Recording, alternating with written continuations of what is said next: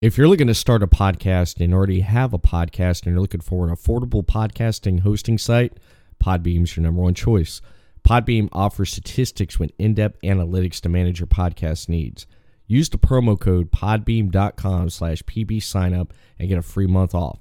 That's podbeam.com/pbsignup to get a free month off and see why 1,500 episodes have been shared all over the world in the past 11 years with over 3,000 subscribers that have chose Podbeam as their number one hosting site. Podcast City Network. You're listening to The Everett Lee Show. Welcome, everyone, to the Everett Lee Show podcast. I am the Everett Lee. Quick shout out to everyone who follows me on social media and, of course, Podcast City Network, the official host of the Everett Lee Show podcast. Well, today I have a controversial podcast. I have one of the most controversial podcasts I'm going to have today right here on the Everett Lee Show. But it's not what you think, because I have right now online, on video, none other than the group Controversial Inc., La Brava, and Salvazar. How you guys doing there today? How's it going, man? How's it going? It's going great in this pandemic. Yay! Celebratory applaud MP3 file here. I bet, man. I bet. So I want to know how, as a professional wrestler worker, how you guys dealing with this pandemic going on, not being able to perform in front of live crowds. How's that going for you? I mean, I look at everyone walking by as an opponent now, which is bad. I'm used to wrestling, every week, 2-3 times a week, and so when I walk out to the grocery store and stuff like that, and I see someone, all I want to do is punch him in the face. That's not good. That's not healthy. So I'm ready to get back in the ring. Trying not to go to jail, by punching some stranger in the face. So yeah, it's changing things. Yeah, it's one thing to I'm used to training. I'm used to wrestling every weekend or 2-3 times a week, like he said.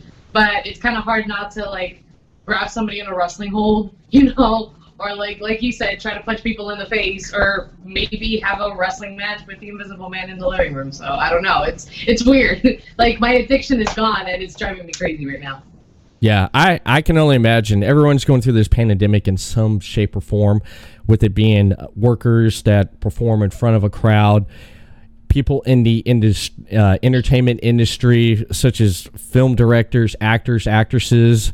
Everything they've had going on has been put to a halt. And, of course, with live events, especially as wrestlers, you don't have that crowd to feed off of when you do a live event. And I know that drives you crazy, don't it? Yeah. At least the liquor stores are not closed. Yeah. That's one thing I don't understand. I don't understand here. It's very essential. It's very essential, as you can tell. Yeah. I don't understand. Okay, liquor stores are open, but they close churches. Yeah, I don't get that. I don't get that. Yeah, I mean, those are two different ways of coping with the reality of what's going on. Yeah. Looking for religion or looking for a bottle of whiskey. Apparently, the bottle of whiskey is more essential to the government than going to church. Yeah. So I guess. Yeah. I would say I would go to church and pray for that bottle of whiskey. So they need to have that open. I'll pray that those liquor stores are fully stocked when I go there. Yeah. Well, it's funny because when the shit hit the fan, or the shit hit the bed, pretty much all toilet paper, paper towels, hand sanitizers, everything was bought up by everyone.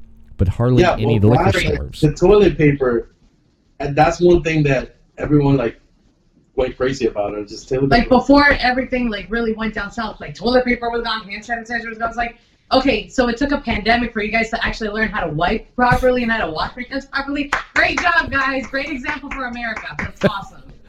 Yeah. We do things backwards around here, okay? And we're good at it. We're good at doing things backwards. We're proud of it. Yeah, we are. Yeah, I mean, you're not using your left hand. You know, my right, you guys can see, but you know, and wash your hands, of course. I mean, why would you not want to wash your hands after you wipe your ass? Because I mean, our parents taught us better, right? Yeah, exactly. I mean, you would think some You people would there. think. Yeah, you would think you'd have some people like that. I mean, we're not living in the Roman Empire era where we use the left hand, but besides, Apparently we are. Apparently, we're still back in the Roman times. Throwing it back. but I think with everything going on and stuff, I'm glad you guys are holding up. And what have you been doing with your time being in quarantine, staying at home? Because here in Florida, we're pretty much got that stay home order. I mean, it's a stay at home. I don't feel like they're monitoring it as much as they said they were going to do. Because I haven't really seen cops stopping people. That's not to say that people should be trying to police and do stuff like that, but still, I don't feel like they're really monitoring as much as people expected. So you can really go to your friend's house, you can really go to the liquor store, you can really go to all these places, and it's almost like normal. Yeah. Because they're not really being monitored as much as you thought. But, I mean, for me, mostly, I mean, I have a lot of video games, but I never really played them because I was busy with wrestling. Right. So that's given me some chance to finish some of those games and, I guess, and drink a lot, way too much. And smoke cigars and drink whiskey and work out. I mean, although that's not a good combination, drinking whiskey, eating, binging, and then working out. Yeah. I'm probably gonna, at least I'll stay the same. I won't really gain weight. So that's something. Yeah, that's fair. Yeah. I mean, same thing for me. Like, I have some video games that I haven't really had a chance to, like, really touch up on, but I was able to, you know, play some. I've been able to watch some wrestling tape here and there as well, just to keep things fresh. Right. Caught up on some Netflix shows that I didn't think that I was ever going to finish, and just, like, started getting into some new shows recently, too. And same thing, you know, drinking way too much whiskey, just way too much. And the money goes really quick out of your pocket when you're not working, and just buying alcohol. That's terrible. That's very terrible. But I can bet you anything, I will win every single drinking game moving forward. I will become an expert. That's something to be proud of, but not be proud of at the same time. Exactly. Now, what kind of drinking games has Controversial Inc. gotten themselves into, if you don't mind me asking? Oh God, we see who can try to chug a bottle of beer quicker than anybody for one. What she won. Which I happen to win. Yeah. Which I could beat both him and Mr. C, probably. I drink whiskey like it's nothing, man. Like, whiskey's my favorite. That's my poison. That's my favorite pick. Recently, I tried sangria, which sangria is delicious, by the way. This is the first time I ever tried it, and it's great. But we indulge in basically just about anything. Like, who can get drunk the fastest, who can hold down their alcohol the fastest, or, like, the longest time.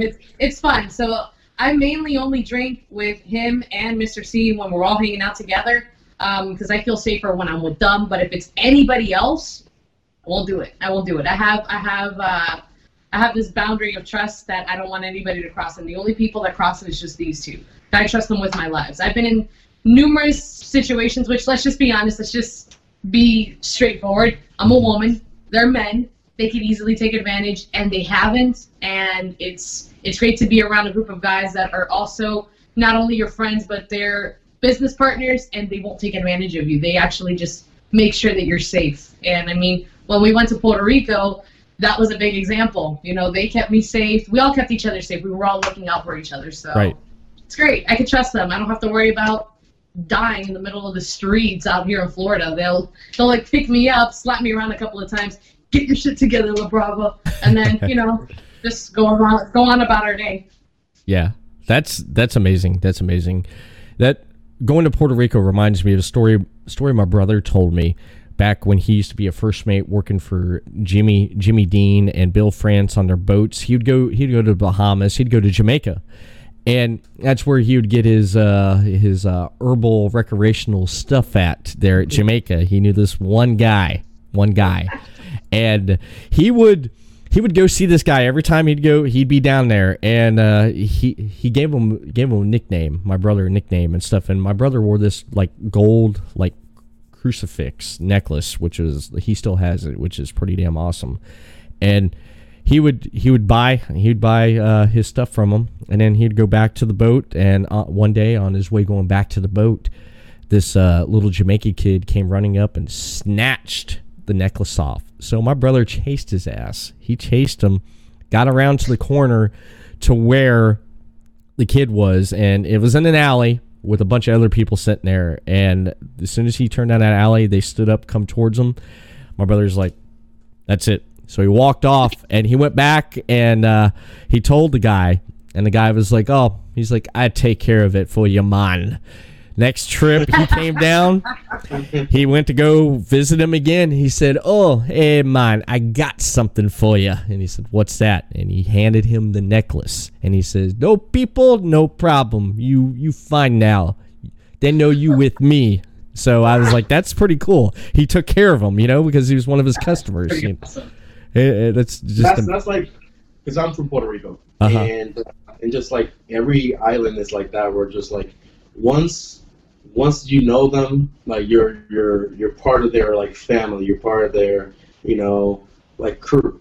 Yeah. And and that's how we are. Like and just a lot of like just islanders in general. That's how we are. We're very like very defensive when it comes to like new people coming on board or bringing new people to our group or whatnot. But once we get to know you and you're cool with us, then you're one of us.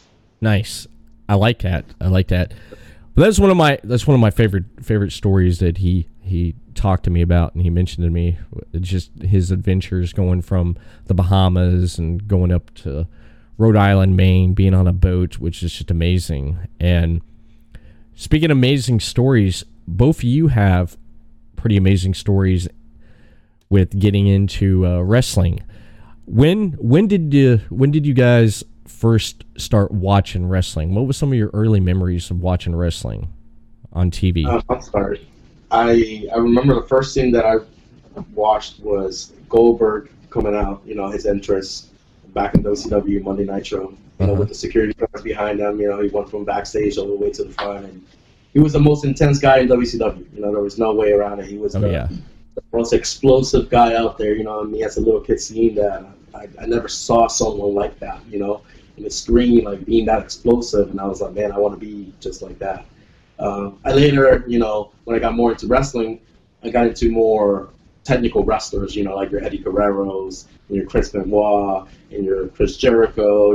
Even Undertaker and stuff like that. Right. The Rock. But Goldberg was really the one that pulled me in. And later on, I didn't really know how I would get into wrestling, so I never really pursued it until later in life that I was watching NXT, and I was working at a job, renting apartments, and I saw one of my customers on TV, one of my residents of my community, and he was wrestling at NXT, and I was like, wait a minute, I know this guy.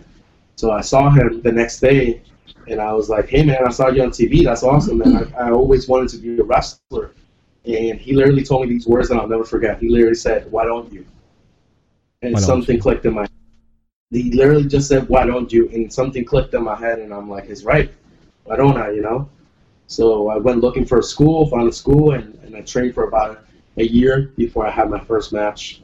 And it was hard. It was hard. I wanted to quit. The first 3-4 weeks were the roughest weeks, because I wasn't picking up things like the other more athletic kids in the school. Mm-hmm. But one thing that I did better than everyone else is I showed up every single training, and I wasn't the best, not at all. But if you ask anyone at that school who has had the most accomplishments, the most accolades, the most championships, the most everything, is me. It's only because I've been showing up to class every single time, and I've taken every opportunity. I have not complained. I have not made any excuses, and I just got to just keep going forward. Because to me, I feel like time is against me because I'm a little bit older, some of the younger talent out there.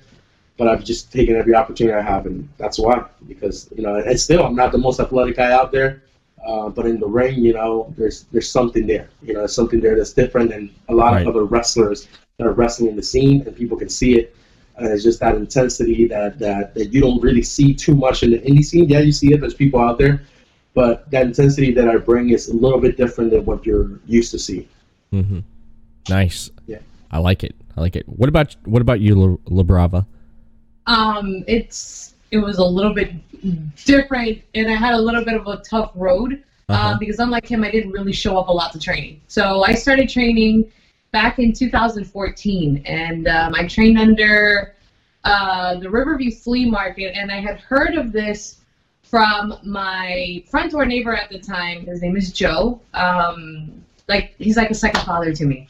And he told me, hey, I found this wrestling school. They train people, but especially they train girls for free. And I was like, I'm broke. So why don't I check this place out? So I checked it out, and I remember the first day that I did, I started off with 2 other people, which I don't believe that they wrestle anymore. And they gave me plenty of slack for not showing up so much, but guess who's making it and guess who's not? I'll just leave it at that. And Frank Reyes, who was my first trainer, he showed us like memorabilia along the walls, and he was just kind of schooling us on like the old school, because he used to know people back from like 60s, the 70s, the 80s, like the old timers. And right. Then he made us set up the ring the very first day, and I'm like, this is no problem, I got this. And I'm trying to pick up the pieces of metal, and I'm like, oh, I don't got this. Never mind. I don't got this. I'm so out of shape. So we put the ring, just 3 people that day, which is very, very hard with 3 people. And then he says, take a bump. And I was like, wait, what? He's like, take a bump. And I was like, no problem.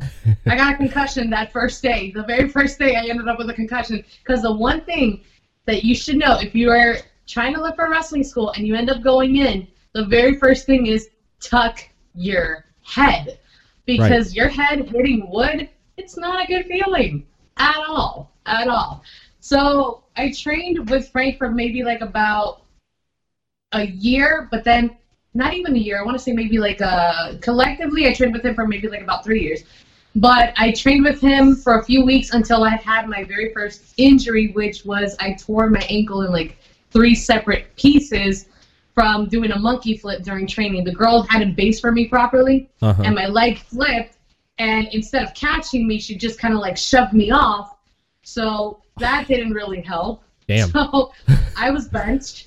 Then I came back in 2015, trained a little bit more, but I was going through a rough time during that period. You know, my personal life was kind of hanging like in a balance, and you know, I didn't take it too seriously, so I left again to kind of get myself back together. Then I came back in May 2017, and I just went full blast. I didn't miss a single day of training. I was going 7 days a week, every single day going to training. Not once, not twice, 7 days a week, spending 4 hours every single day, just honing the basics, trying to learn this and that, this and that.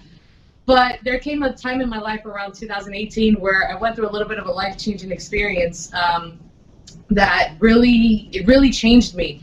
And a lot of people, there's a bunch of people that I know that are always like, oh, you used to be like such a sweet person. You used to be such a very nice, a very gentle person. I mean, when you go through some stuff in life that's very life-altering and you hit rock bottom, it changes you. Yeah. And it's made me a little bit more reserved. It's made me a little bit more observant about everything that goes on around me. But honestly, it's that the life traumatic changing experience that happened to me, it made me that much smarter. It made me that much of a grinder, a hustler, and I go after what I want. I don't care if I get hurt in the ring. I broke my nose in the middle of a match. I broke my jaw. I dislocated my jaw in the middle of a match, and I didn't stop. I kept going. Right. Oh, I didn't care. You know, and you know, I take a lot of pride in that, and the guys push me all the time. Now I train under Brian Idle, and I train in the same facility that he does, because he was the one that said, hey, you need to get a little bit out of your comfort zone, and you know, you need to step up the game, because you know what, if you stay behind with everybody else, you're not going to make it. So either you get to my level or are you just going to stay behind? He said it to me just like that. Right. And I found the ways to make money, and now I'm paying for the training facility that we're in right now. And I've learned so much. I've trained with Brian Idle, Frank Reyes. I trained one time under Scyther down at the Crypt in Fort Myers, which he's a great trainer as well. Very, very cutthroat, very straightforward type of guy. But in this industry, Natalia Markova. and Natalia Markova, yes, which Okay. she's amazing. Great athlete, great veteran in the ring, and such an amazing person too. So it's been a tough road, but Yeah. I'm at a point in my life where it's like, you know what, I don't care. Bring it. This Right. is barely like the starting point, and I know that we have plenty more way to go. So I'm excited. Yeah, mine was a little bit more of a quicker, but it was more here you're going to be in front of so many people. It was more pressure because the first show that I did, my debut, was in front of 300 people. It was Mick Foley was there, and I was the semi-main event. Oh, nice. And yeah, so that was not. Nice. It wasn't a pre-show. It wasn't a dark match. It wasn't any of that. It was like, hey, you got the semi-main event. Your people, your crew is like 150 people are just there to watch your match. You know, so like there was a lot of pressure, and so like it made us in the group that I was in. You know, I was with two other guys from a tag team, Fast Motion, another guy, Kevin Powers, and we put on a tag team match, and it was for being a debut match, and not to brag, but it was a great match given the skills that we had and the little bit that we knew. You know, we were able to just kind of shine off the things that we were good at. But I didn't have the leave and then coming back because, like I said, I'm a little bit older. And I said, if I don't take this opportunity now, if I don't go full force, if I don't try to be good and showcase myself now, I'm going to miss the boat. And I don't want to miss the boat. Yeah, you definitely want to take that opportunity, and if you don't take that opportunity, you're going to miss it. And that's amazing, your guys' journey to get to where you're at. And you've all have pretty much worked at quite a bit of promotions here. Can you name some of the promotions that you worked at? Yeah, so WXW over in Mineola is definitely one of them, and it's run under APA. Of the Wild Samoans, yes, and great promotion to work for. You also got Knockout Wrestling, which that was the first place that really gave us an opportunity for us to shine, because when we both went to Knockout Wrestling, we were both fairly new, and that's the first place that I won a title at. I was 6 months in. I became the heavyweight champion of the company. And I became the longest reigning heavyweight champion of the company, still to this day, with 2 championship reigns there. And from then on, you know, that company kind of helped us get noticed in other companies. From, you know, and POW is a company that is run by basically the same people that run the training facility that she was in, that she started in. Frank Reyes and Robbie Medina. Yes. And Alexis Shane. Yeah. So POW is another one. Then FTW is the company that's run by Brian Idle, which is our training facility. He's the coach there. Right. So it's FTW. Then we also, you know, we worked in just about every other promotion in Florida. And then we also worked NEU, NEW in Alabama. Jasper, Alabama, yeah. Jasper, Alabama. Nice. We also worked Lariato. We also worked over at CCW up in New York, and we also worked at the FTW that they have in New York. Yep. And we went to Puerto Rico actually a few months ago in November to wrestle for Fight Forever, and holy smack, that was amazing. It was, oh my god. I can imagine. Yeah, it was 3,000 plus people, and the crowd. I literally have chills just talking about that right now. It's crazy. I heard it was ladders and chairs match that we had. Oh, okay. Was it was it both of you in the intergender tag team, or what? No, it was me and Mr. C. Okay. Me and Mr. C versus 2 other teams. There was one girl in the match. She was front. That was an intergender tag team. Okay. She still took part in the match. She actually jumped out of a ladder trying to get the girl, but the girl moved out of the way and she ate the table by herself. Oh, damn. Yeah. And my ribs were not happy with that, so my ribs were crying for the next couple days. I was half like, oh, are you okay? And half of mine was like, ha, Welcome to the business, kid. Wow. Well, I know Puerto Rico has a rich history of wrestling, and they love it. Not many people, from what I hear, don't really talk much about Puerto Rico, but they got a lot of good wrestling. They got a lot of history there with who's come out of Puerto Rico in wrestling and what they've done with it. I mean, just about every big name has stopped by Puerto Rico at one point. Mm-hmm. I mean, if you can throw it back to Bruiser Brody, Abdullah the Butcher. You can talk about Ric Flair. I mean, the title that Carlos Colon has is he took it from Ric Flair, and he opened that company with that title. There's a lot of history in Puerto Rico with the title. There's a lot of history with wrestlers, you know. Even like John Moxley stopped by Puerto Rico at one point. Gangrel, Edge, Kane, Big Show. Yeah. You know, like you can talk about just about every big name stopped in Puerto Rico. Puerto Rico used to be a huge territory. Mm-hmm. Like as big as NWA and AWA, it was a big territory. Right. But it was also considered one of the most dangerous territories to go to because the fans were very, very into it to the point where like they think it's real. It was more real to them than it was to the people here in the States. So to them, you know, they wanted to stab you in the back. You know, they wanted like in the, you know, when you come out of the show, they wanted to fight you. It was crazy. Like they believed it to the point where like they actually felt like they had to get revenge to what you did to their hero. You know, so they would wait for you back, you know, outside. Yeah, it was crazy. You know, so a lot of people that went there were one of the toughest wrestlers. Like if you can tell, like back in the day, it was, you know, Bruiser Brody. Like that guy was huge. You know, Abdullah, that guy was crazy. You know, the people that went there were people that were known for either being crazy or being huge, because you couldn't be a scrawny little guy that's a little, you know, afraid of things going over there in Puerto Rico during the 80s and 90s and think you can just, you know, be okay, because you're gonna not want to come back. Yeah. It's a lot different now. It's a lot different now. I can imagine. I remember Dutch Mantel. He was Zip Coulter in WWE.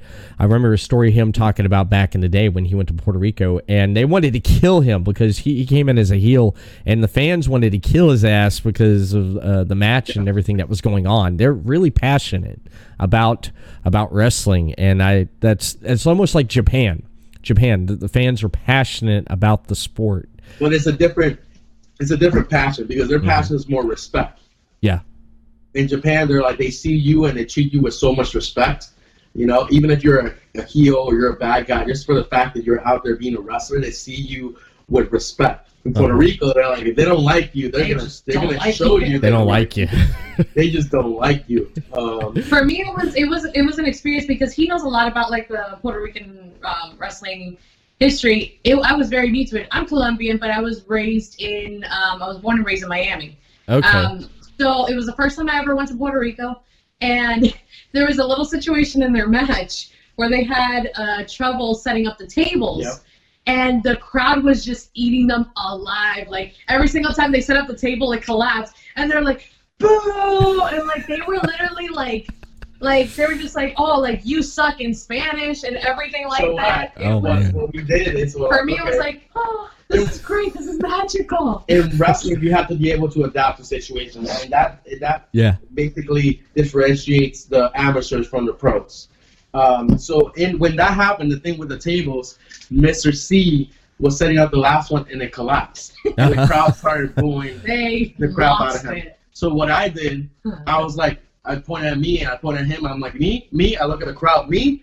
And then they're like, yeah. I go set up the table and it sets up on the first one and the crowd explodes. They're like, wow! And they start clapping their hands. And we carried on with the match. We took a situation that could have been bad for us, and we made it into a moment for us. Right. And in wrestling, you have to do that, because if not, some fans will eat you alive, and they almost ate us alive in that particular moment. But we made it our moment. Yes. Damn, I love that. One thing I love about going to live wrestling events is just being there in the crowd and just enjoying the show. I went to an RH show back in 2017. They came to Fort Lauderdale. That's back when Cody, Young Bucks were still with Ring of Honor. And we were there. We were like way up in the up in the crowd there, though, but we could still see what's going on. I mean, we still had a good view. But during the match, I forgot who was in the ring, but the one guy you probably may have heard or seen to him. He dresses up like Hulk Hogan. You know what I'm talking about? And he goes to all like the wrestling events. You ever heard about that guy? I've seen him. Yeah, he was. You put a show, you see it. He was there, and he started heckling whoever was in the crowd. I think it was Matt Taven was in the ring. Okay. So Matt Taven came down and he started getting his face, and the crowd's just exploding and stuff. And they're like, brother. And then they're like, Hulk's going to get you. You know, it was just great, man. And he got in the ring and he pointed at him and he did the Hulkamania thing, just the Hogan leg drop, everything, and the crowd was booing him. And then the guy in the crowd, when he started doing it, they started cheering him, and then he jumped back out there and got in his face. And the guy, it was just great, man, just feeding off that crowd there, and it's just having a good time just watching something like that. What are some of the craziest moments being in front of a live crowd? What crazy stuff, what crazy shit have you experienced with fans? Oh my gosh, hold on. There was this one moment where we were in a promotion, Thunder Championship Wrestling, and you know exactly what I'm going to be talking about. So they were in a tag team match against Kahagas and, please remind my name. Michael Tarver. Yes, Michael Tarver. From the Nexus, from WWE. Uh-huh. And great people to work with. They're great professionals, very respectful, and they welcomed us with open arms. So thank you guys for having us. But we were having a tag team match, and there was this one particular lady in the crowd that just hated us so much. And I used a pair of handcuffs to cuff up Tavern over to the ropes so that way my guys could get the win. But I don't think it actually worked out to our favor because details. Yeah. But anyways, I was getting in her face the entire time while they were working, and I was telling her like, "Oh, you can't even be half the woman that I am. You see this? I'm the definition of a woman. You, not so much." The crowd lost it. So the guys are still working. I'm over here bad mouthing this girl. Somehow, I don't know how, the handcuffs made their way over to her during the entire matchup, and had the guys and I not ducked our heads, she chucked the handcuffs over to us. It would have hit one of us dead in the face. We would have had a huge hospital bill. Well, what I did was I took my tape, rolled it up in a ball, and I threw it at her and it hit her. Uh-huh. So at that point, she got really mad and started to try to jump the guardrail. Yep. And the security there had to stop her because she was ready to fight us. We always have this one fan. Oh. I wouldn't even call her a fan because she's no fan of us. Hold on. What about that one from ACW that hates? Yeah, that's the one. Okay, there's another one in particular. There's this fan, and her name is Amanda. Uh-huh. And she is the heckler. At every show that you go, she's gonna be she loves the good guys, hates the bad guys. You know, yeah. She's that person. But for whatever reason, it's not even hate. It's legitimate. Like, if I ever catch you in the streets, I'll slit your throat type of thing. She literally hates with everything. She with every fiber of her being. So I had a match, and I always take every opportunity to do something to get her mad. She was singing something. I got down. And I said, I bet you have more hair in your ass than I do. And she lost her shit. And that was crazy. And then another show that I did that she was in, I was like, wow, who let the dog out of the pound? And stuff like that, because she just barks and barks and barks. So and stuff like that that we do and say just to get the people riled up. It makes a better show. Yeah. Yeah. If people take it too personal, that's their own damn problem. Yeah. Well, you're there to entertain. People's going to love you or hate you. And that's how it goes, right? I mean, yeah, that's just how it goes. It comes with the job. Yes. Right? Yeah. Yeah, pretty much.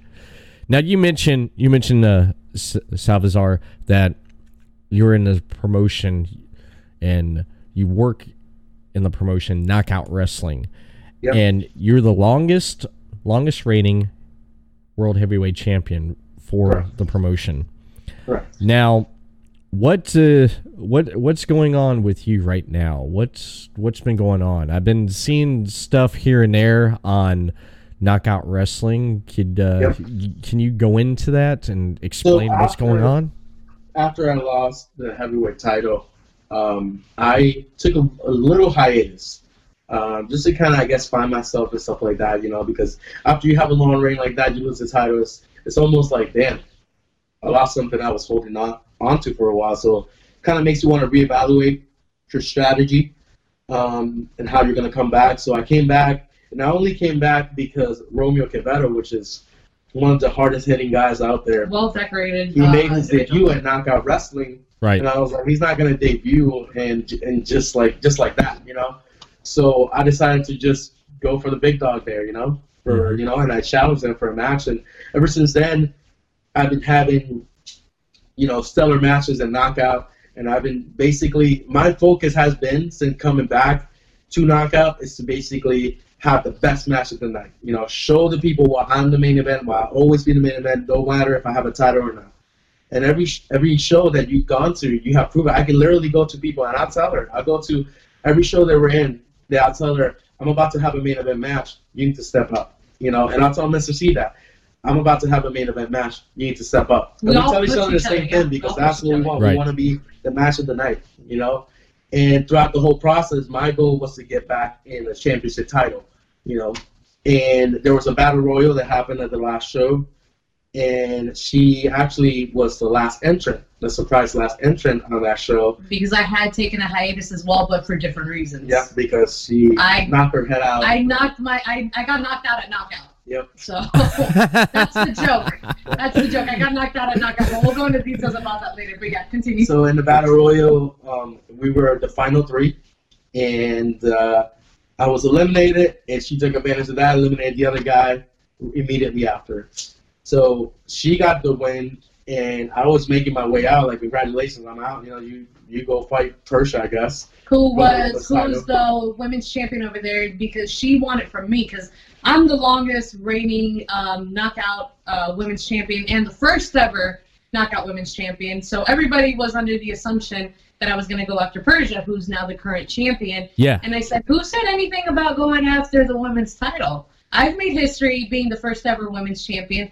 You've made history being the longest reigning heavyweight champion. So we've made history, but not together. So how about we become the first ever intergender tag team champions? So the tag team champions over at Knockout right now are Sam C and Scorcher, which are the two least likable people in the world. Yes. The Society of Sin. I think that's what they call themselves, right? The Society of Shit. Yes, the Society of Shit. We'll go with that. And wow. Right now, our focus is the tag team titles over at Knockout. Yeah. Yeah, I was gonna ask about that there, LaBrava, because you won the battle royal. Yes. And I guess no woman or female talent has come into a battle royal at Knockout to win something like that. And yeah, you could have went after Persia. I mean, you could have went after her for the title, though, but you want to make history with Salvazar. I get it. You guys want to make history, so why not you become the first intergender tag team in the company's history? Now, what's the feedback from that, from the locker room and the fans? How do you feel about that, and how's that coming for both of you with the feedback here?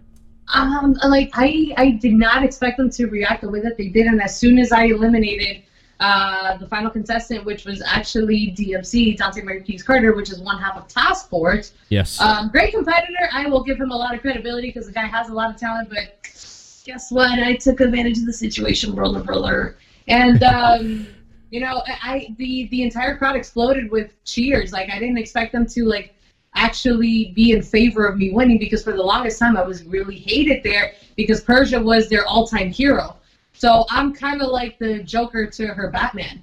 Everybody looked at her as this superhero that came out of nowhere with superhero strength, because let me tell you, that girl's got arms for days. That girl's got better looking arms than most of the guys in this industry. Like, holy smokes. That guy can lift a full-grown man and bench press him. Like, it's impressive. Her strength is great. Great competitor, and she's come a very long way. But everybody hated me, everybody loved her. So to see the crowd actually cheer that I won that battle royale was great. And then to hear the crowd cheer for him as well, because let me tell you, even if he tries to do good, for some reason they still hate him. He could be doing the greatest thing in the world. He could be saving a child. They will still boo him. Yeah. I don't know why. I get this. I don't know why. In wrestling fans have evolved. You can attest to that. Wrestling fans have evolved. Yeah. They don't follow the whole, oh, you're a bad guy, I'm supposed to not like you. Yeah. If they like you, they like you. You know, and we have fans that like us because of who we are. They don't want us to be good. They don't want it. They like us for who we are. You know, and in Knockout, I have a mix of both. I have people that despise me, and I have people that like the way that I work. So I always get cheered and booed. Now I do, because they like even people that don't like me, they want to see me wrestle because they like the way I wrestle. Yeah. So either way, I get a mixed reaction, and I understand that. So when I'm wrestling people, like, for example, now we're wrestling CMC and Scorcher, and they despise them. So now all of a sudden, they're on our side. They love him. They love us. It's great. They just want to see me kick his ass, you know, and especially CMC. Exactly. Now, I want to start with you, LaBrava. Do you have anything you'd like to get off your chest? And then afterwards, Salvazar, same question. Okay. Well, one thing that I do want to say that I appreciate from Knockout is that they don't treat me like a manager, which there's this huge misconception just because there's 2 guys and 1 girl in a group that I'm a manager. And that's not the case, because if you look at another trio back in the day from like the late 90s and early 2000s, Matt Hardy, Jeff Hardy, and Lita. They were the Hardy Boys, and they had Lita in their group, but Lita could still kick ass. And she wasn't a manager. She was never a manager, at least in that group in particular. I never looked at her as a manager. I always looked at her as a woman that could do things that no other woman could do. You know, the high fly, the lucha libre stuff, because I know that she went to train in Mexico for a while, and she adapted to the style of the Hardy Boys, and they just clicked very well. With us collectively as a group, Knockout was like one of the only promotions that actually looked at us as equals. And, you know, they gave him matches, they gave Mr. C matches, they gave me matches. I come out ringside with the boys, regardless, just to give them, you know, the support and everything. But Knockout never treated me as a manager. There's different places in around Florida and just like different places in general that look at me as a manager just because maybe I'm a woman. But that's not a feministic thing to say. I'm not a feminist, not by any means. But I'm saying in the fact of like, hey, I'm a worker, I'm a wrestler. Can you please treat me like one, or can you give me the opportunity to prove to you that I'm just as equal as you guys are? Maybe I might not be at the same skill level, but I can definitely hold off on my own in the ring. So that's one thing that I wanted to say, just as a general statement. I am not a manager. I am a professional worker. And to somebody or just anybody that says that I have managerial duties to do, I'm not a manager. I can hold off on my own same way that you can. And I prove it every single time I step inside the squared circle. So that's one thing I wanted to get off my chest. And then you just have, not in Knockout, because a Knockout's a really nice locker room, but just in general, there's a lot of hypocrisy that goes on in this business. Way, way too much. And I like to keep my circle very, very small. Really, it's just the guys and maybe like 1 or 2 other people that I can legitimately call friends and be like, hey, let's hang out as a group. But other than that, I'm very reserved. A lot of people are like, oh, this and this and this, but they talk about you behind your back. But this is literally like high school. This is literally high school. I keep my mouth shut, shake hands, hey, great to meet you, great, blah, blah, blah, blah, blah, but at a distance. I like to keep everybody at arm's length just because in this industry, it's very cutthroat, and I don't let anybody in. I absolutely refuse to. And if anybody knows that better than I do, it's him. He's got more things to get off of his chest than I do. All right. I guess are we ready to get controversial? Because I think it's about to get a little controversial. That's what it is, man. This is I'm giving you guys a platform. So anything you want to say, go for it. Okay, as far as Knockout, I never had a problem with Knockout because Knockout was the first company that really gave me an opportunity. Exactly.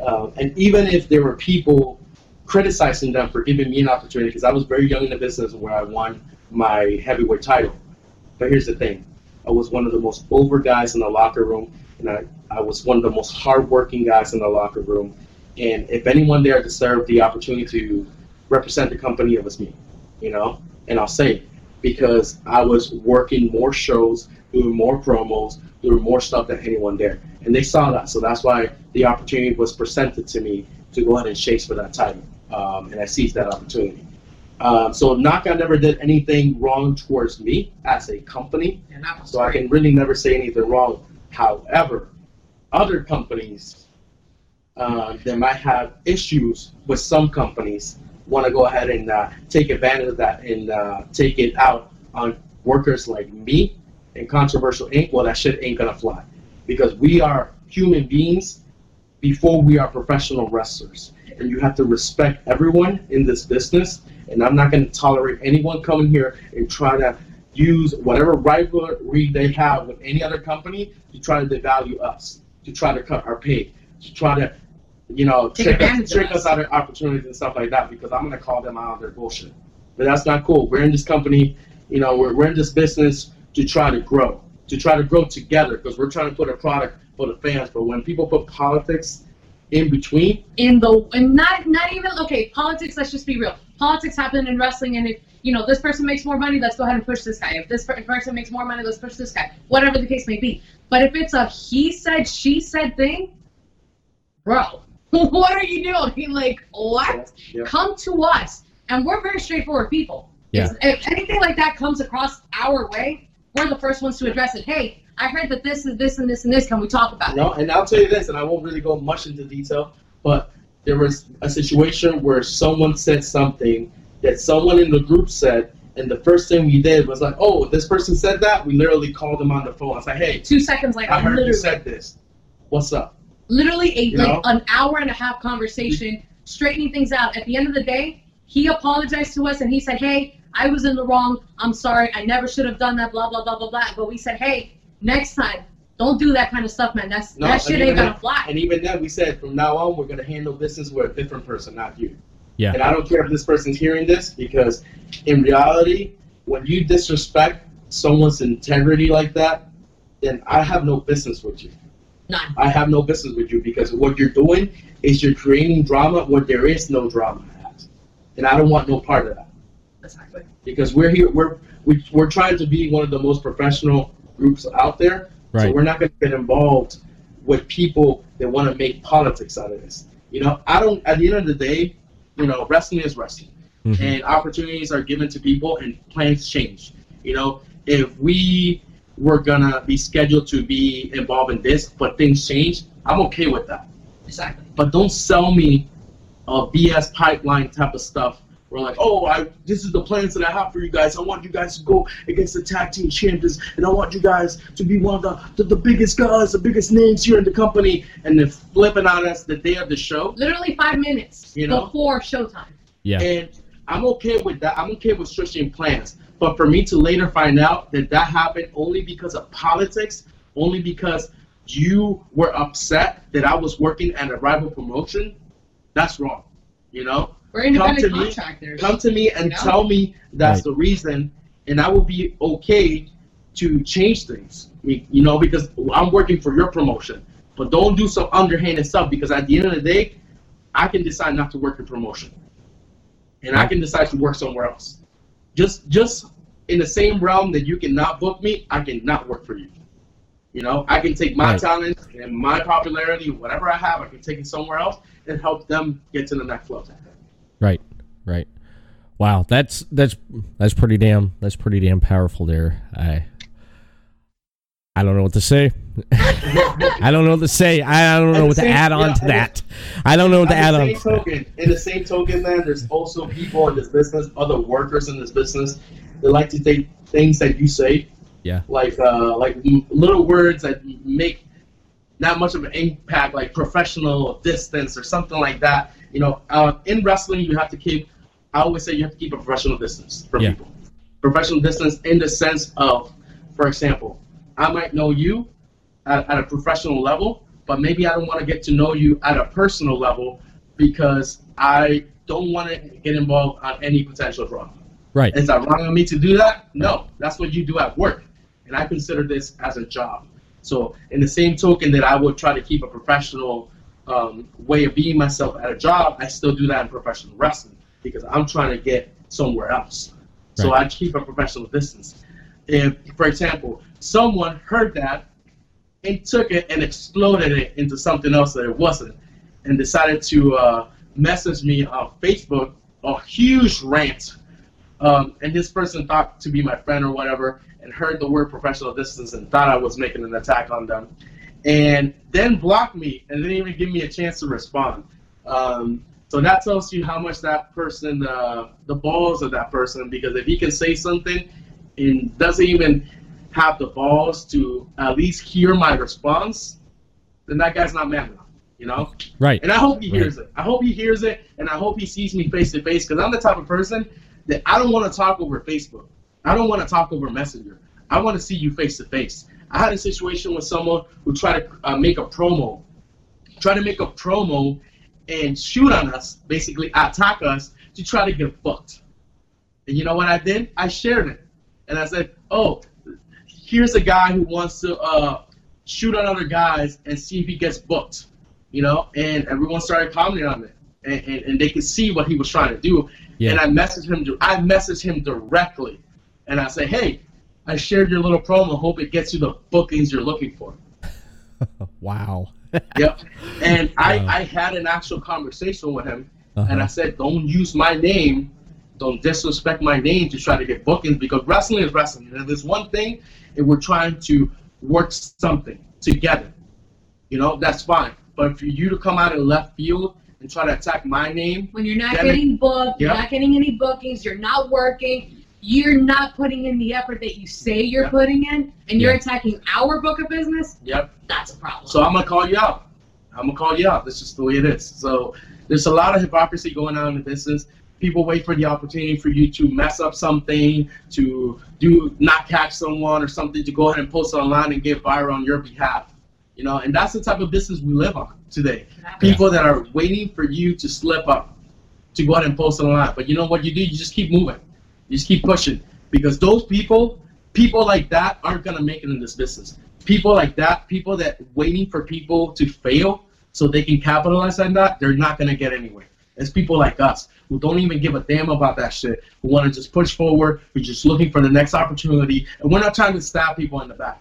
No, in the process. We're very straightforward. We're trying, matter of fact, if we can grab 2 or 3 of our people and help them out in the process, we're going to do that. Yeah. You know? Right. Because that's what this business is. If we don't help each other grow, if we don't help the next generation of wrestlers get somewhere, then we're not going to do anything. We're like the same people that we complain about. In this industry, people in the indies now, we complain about the veterans and how they didn't want to open doors for us and how they didn't want to do anything. But here we're doing the same shit. We're doing the same thing. We're not giving opportunities. We're degrading. We're calling everyone brother. We call each other, you know the term brother. We call everyone brother. Oh, you're my brother. And we say that because we try to treat everyone in this business like brother.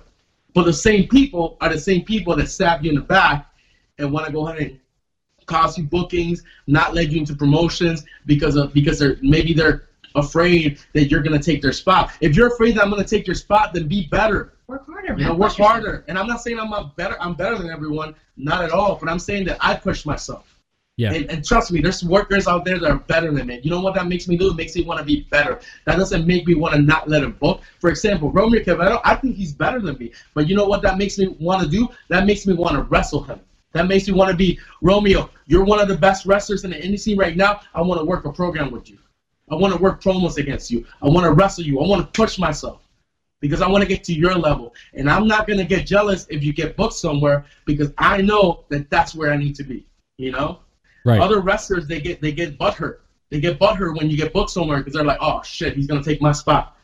Well, you should. Okay, if I take your spot, then win it back. Take the spot back, you know? Bust your ass. Right. But they see this and they take it as a personal attack. It's not a personal attack, you know? This is just us trying to push ourselves to be to the next level. You know, everyone in this business is trying to succeed. That doesn't necessarily mean that I'm trying to take your spot. There's room in wrestling for everyone. You know, you just got to capitalize on your moments. Yeah. You know? Mm-hmm. That's Yeah. what happened. Jesus Christ, I need some relax. coffee. I need some coffee. I feel like I'm at a sermon right now, man. Yeah. Crazy. Can I get an amen, Everett? Amen. If I had my soundboard working, I'd play something, but it crashed. But Ow. besides that, yeah, technology, it sucks. It definitely does suck. LaBrava, do you have anything you want to add to that or anything? if not, I can. I don't know if I could top any of that, but I do want to go ahead and touch base on just like the way that the female side of wrestling works. I mean, let's be honest, this is mostly a male-dominating sport, and I'll be the first one to say it. Men are stronger. I think they're the more superior gender, and they have the sort of strength and that us women wouldn't be able to touch. I'll be the first one to admit that. I'm not afraid to admit that. Yeah. But there's some women in this industry that are like, oh my gosh, I get treated a certain way because I'm a woman in this business. Oh my gosh, help me, cry me a river. No, bro, what? Before I met these guys, I'll be the first one to admit I did not know how to, like, strike properly. I didn't know how to, like, do this properly, do that, do this, do that. Mr. C was nice enough to come down from Orlando to train with us, and it was just like a private, like, training that the three of us did, and we had someone else with us who's part of the group. Not controversially, but just part as a friend group in general. Yeah. And he was helping us work on some basic stuff and then just polish a couple of things. And Mr. C and him were like, hey, you're rolling with us. You're going to learn how to do the same things that we do, which is a different, more aggressive style. So I'm like, all right, I want to learn this. This is great. Right. And then I get hit like the guys. I tell them all the time, and they tell me, we're not going to go easy on you just because you're a woman. You're going to take it, and you're going to take it like a man. They'll chop the living Jesus out of me, and I'll chop the living Jesus out of them. But I learned this because I don't want to get treated as a woman. I want to be treated as an equal, but not in the sense of like, oh, I'm a woman, let me be the feminist and be like, hey, I'm a man too. No, it has nothing to do like that. I want to be treated as a professional worker. I don't want someone to go easy on me just because I'm a woman. Doesn't matter. If I'm working a hardcore match, which I worked a hardcore match back in November, when I dropped the title to Persia, we had an amazing hardcore match. Maybe it's nothing of the hardcore matches that he does because he's a hardcore one out of the three of us. He'll do hardcore matches in his sleep if he needs to. But I did my first ever hardcore match because it's something that I wanted to do. I wanted to push the envelope. Same thing that he says, hey, I'm going to be the main event spot today. You guys need to push yourselves. So you know what? I pushed it hard enough to the point that Persia and I actually main event a knockout match, and it was a hardcore match, the first ever hardcore women's match for the women's title, and we stole the show. There was a guy that came to us and he said, oh, we have a match and we have to use weapons in our match. You better step your shit up. I don't know if you guys can handle it. And I said, oh, is that so? I went to Persia and I told her the same thing. I told her backstage before the show, and they said, hey, so-and-so said this. How about we go ahead and prove them wrong? And she's like, you know what? I bet. Because that's what she always says. She's like, I bet. So I'm like, all right, we got this. That poor girl, I destroyed her ribs and her back because of the kendo stick. Mm-hmm. She sabotaged my shoulder because of that. I broke my nose in the middle of that match. Damn. We beat the living Jesus out of each other. We pushed ourselves to the point where we had almost a standing ovation from the workers in the back. They were lined up over in the entrance ramp, and they were all clapping for us because she won her first title and in knockout, and because we had such a stellar match, and we had people shaking our hands backstage saying, holy crap, you guys blew us out of the water. And then we had a backstage meeting, and I literally got up. You can ask him. I got up. And I looked at the guy in the face and I said, you remember when you told us to push the envelope and to be better? Well, here's a testament to you. Now you need to step your shit up and get to our level. And everybody started applauding. I'm not the type of person that I let everything like that get to my head. No, I'm a very humble person. Ask anybody in this industry. I'm very humble, and they say, hey, I might not be as good as you, but I really, really want to try to push myself, and I want to be just as good as you. I will never devalue anybody. I have a very good reputation in this business. And if I have an issue with you, I will be the first one to tell you. Right. I'm not the kind of person that's going to confront you and be like, oh, yeah, I heard you said this and this. You want to fight? No, bro, let's talk. We already risk our lives in that ring. You know what I mean? Like, we never know if we're going to come out with a wrestling injury or not. Let's talk. Let's talk like men. Let's talk woman to woman or man to woman, whatever the case may be, you know? And in this industry, you do meet people that say one thing, but then they turn around and take your words and utilize it just to go ahead and put themselves over. Or try to take advantage of something that happened and capitalize on them just so they can push forward. Persia, for example, I've helped her out numerous of times. And I hope that she hears this because she knows I have a very soft spot for that girl. I love that girl to death. And she's come a very, very long way. Like, I feel like the mother hen, because I'm older than her, there's like a 6-year difference between us. I kind of have her like hanging over here, like, don't touch her. She's like my child. You touch her? Yes, my precious. The only person that can hurt her is me. Don't get near her, okay? So, but you have some women in this business that do try to trample all over you, and they think, hey, I have 2 more years in the business than you do. Let me go ahead and just run over you. That don't mean shit. That doesn't mean anything. Anything. And there's people in this business. Okay, let's get a little bit real, and you know exactly what I'm about to say.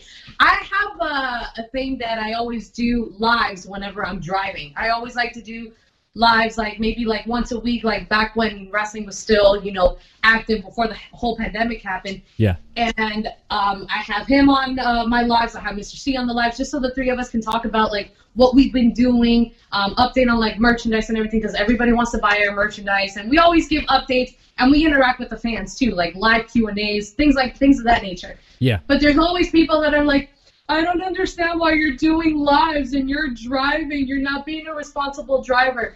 How many professional wrestlers do lives when they're on their way to a show? That's like the most mainstream thing to do. But then you want to go ahead and like microscope my life and be like, hey, let me go ahead and attack you just so I can get. When she confronted you in person about it. She confronted me in person, but like in person about it. It's like, are you trying to in front of people to try to embarrass her? Yeah. Really? But I'm the type of person like back then. Maybe you could have done it. Nowadays, no, that doesn't fly. That doesn't fly. How many professional wrestlers do lives when they're on their way to events? Like, it doesn't make any sense. And she said, "Oh, so if somebody offers you drugs, you're gonna do it?" Yes. And I went to her, and then I intervened. I said, "Yeah, I have cocaine in the car. You want some? We're gonna some cocaine right now. You and me, we can snort it all together before the show." I really didn't have cocaine, but I thought that was funny to do. Because, oh my God! Stop. I said, "Bro, you can't just. You wanted to embarrass someone from my crew in front of your peers. That's not gonna fly. I don't care if you're a girl or a man.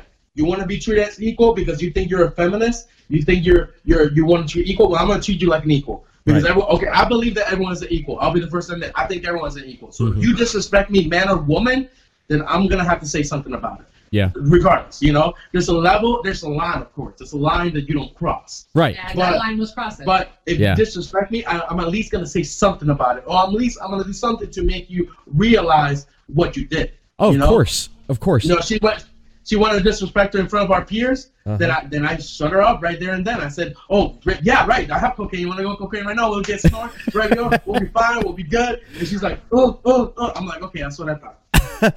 That's yeah. I understand about the line of respect, and there's a line that you don't cross. There's a line that you come to, but you don't cross that line because it shows disrespect, and it shows the caliber of the type of person you are if you do try to embarrass someone and try to, make them look at this level and try to make you. I get that. I mean, just recently I was told that it was hard for me to transition into one thing because of my Smart Mark podcast. So I'm trying to figure out how is a smark, how I don't know how the right words to say this, how I'm a smark when I'm talking to people like yourselves, listening to and letting you tell your story about where you started and where you're going and where you plan on to go in the future. That term, I'm trying to figure that out. Let me help you with that. A lot of people use the term mark. You got him started. No. Good job. No, I'd like to hear. LaBrava. I'd like to get the perspective in this because everyone has a different perspective on this. Yeah, but I agree. I like to hear his perspective on it, and I'll hear your perspective on it. So let's Got it. go for it. A lot of people talk about the term mark. Yes. Yeah. And people fail to realize that the same people that criticize you for being a smart mark were marks growing up too. You know, the people that became wrestlers. I became a wrestler because I saw Goldberg, coming into the ring, because I saw The Undertaker, I saw The Rock. Am I a mark now? Am I fanboying over a wrestler? No, because I'm a professional and I'd rather wrestle with that wrestler than get their autograph. I don't want to take a picture with any wrestlers. I don't want any autographs with any wrestlers. I want to wrestle those wrestlers. Right. So that's my marking out, when I get to do that and be a professional and get to the biggest stage that I can possibly get. Now, why are you criticizing people that are marks or smarts? Those are the people that pay the tickets to see you. What are you out here criticizing these marks? The same marks. Wow. So how about, so you're criticizing marks of wrestling? Start marking out about the New York Giants. Okay? Yeah. Start marking out about the Yankees. Stop marking out over the Red Sox. Okay? Everyone is a mark in their own right. Yeah. So they need to shut up, because maybe they're talking about you being smart because it's professional wrestling. It works in every sport. There's a mark in every sport. You're a mark for your team. You're a mark for your sport. So you're criticizing this, yet you're out here playing your stupid fantasy football and you're wasting all your money on that. But yet you want to criticize someone because they want to see Brock Lesnar wrestle, Roman Reigns or something? Yeah. How's that any different? I like to get your take on this, LaBrava. This is good. We're talking about something. Thanks to people like you that were able to tell our story. So I don't see how it's considered mark. You're giving us a platform to go ahead and tell our stories, because let's be honest. I mean, we don't know when our careers are going to get cut short, so nobody's going to be able to hear our stories unless we speak about them, unless a platform is given to us so we can go ahead and talk about it. We can't talk about this on a promo. We can't talk about this inside a wrestling ring. We can't do any of that. So platforms like this is the opportunity that gives an insight to us, or to people, to know, like, hey, I wonder what kind of music they're into, or hey, I wonder what got them into wrestling. What was their favorite match? Dream Theater is like the best of all time. So I'm just gonna put that on record. That's like the number one artist band that we listen to, like the three of us collectively on road trips. But you said Linkin Park? No, Dream Theater. Dream Theater. Oh yeah. Oh god dang. I love fucking trust me, Dream we'll Theater. go into details about that. We'll go into detail. But like, I grew up, like my fondest memory of wrestling is the Montreal Screwjob between Bret Hart and Shawn Michaels back in the 90s. But my all-time favorite memory was the 1999 Chicago, Illinois debut in Raw against Dwayne "The Rock" Johnson was Chris Jericho, when everybody saw the Millennium Countdown. And I get chills talking about this, because I will say this, I am a mark for this guy. I love the way that this guy works. If I could ever sit down one-on-one with Chris Jericho and just pick his brain, this guy has evolutionized from being Y2J to being like this sociopathic character to now being this colorful character in AEW. Like the way that he just manifests and the way that he evolutionizes every single time, this guy never gets stale. Like, holy smoke. And he's in incredible shape for his age. He's always been my all-time favorite. His style, his promo skills, the way that he carries himself in the ring, the way that he can able to adapt from lucha to technical to hardcore. Like, he's done it all. I want to be like almost like the embodiment of what he was.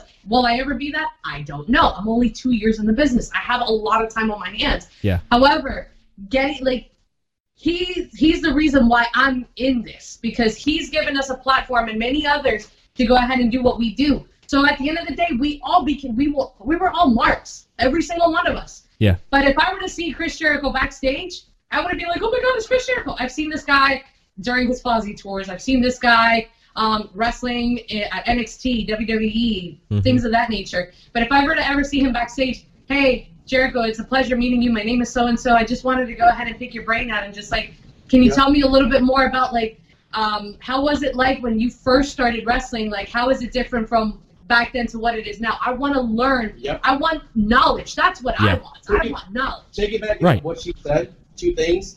One, if you really want to mark out as a professional wrestler, if you want to mark out for another wrestler, someone that inspired you, the best way to do it is not taking a picture. Exactly. It's not getting an autograph. It's literally trying to have a conversation with them and saying, hey, is there any advice that you have for me? Is there anything you can tell me? Hey, you have a minute that you can tell me? I can tell you what I am. What do you think can help me? Right. That makes those wrestlers, that's good. They like that. Most professional wrestlers that made it will tell you that that's one of the main things that they like to do. They don't want to take pictures. They don't want autographs. They do that with the fans. They don't want to do that backstage. Yeah. You know, they want to help you grow. Right. So you go to them and you say, you come in there and you open yourself up and you say, hey, is there anything you can tell me that can help me be better? You know, and that means a lot more than a stupid picture that you can post on Instagram. When we went to Puerto Rico, Ivelisse Velez, she was actually on the card for Fight Forever.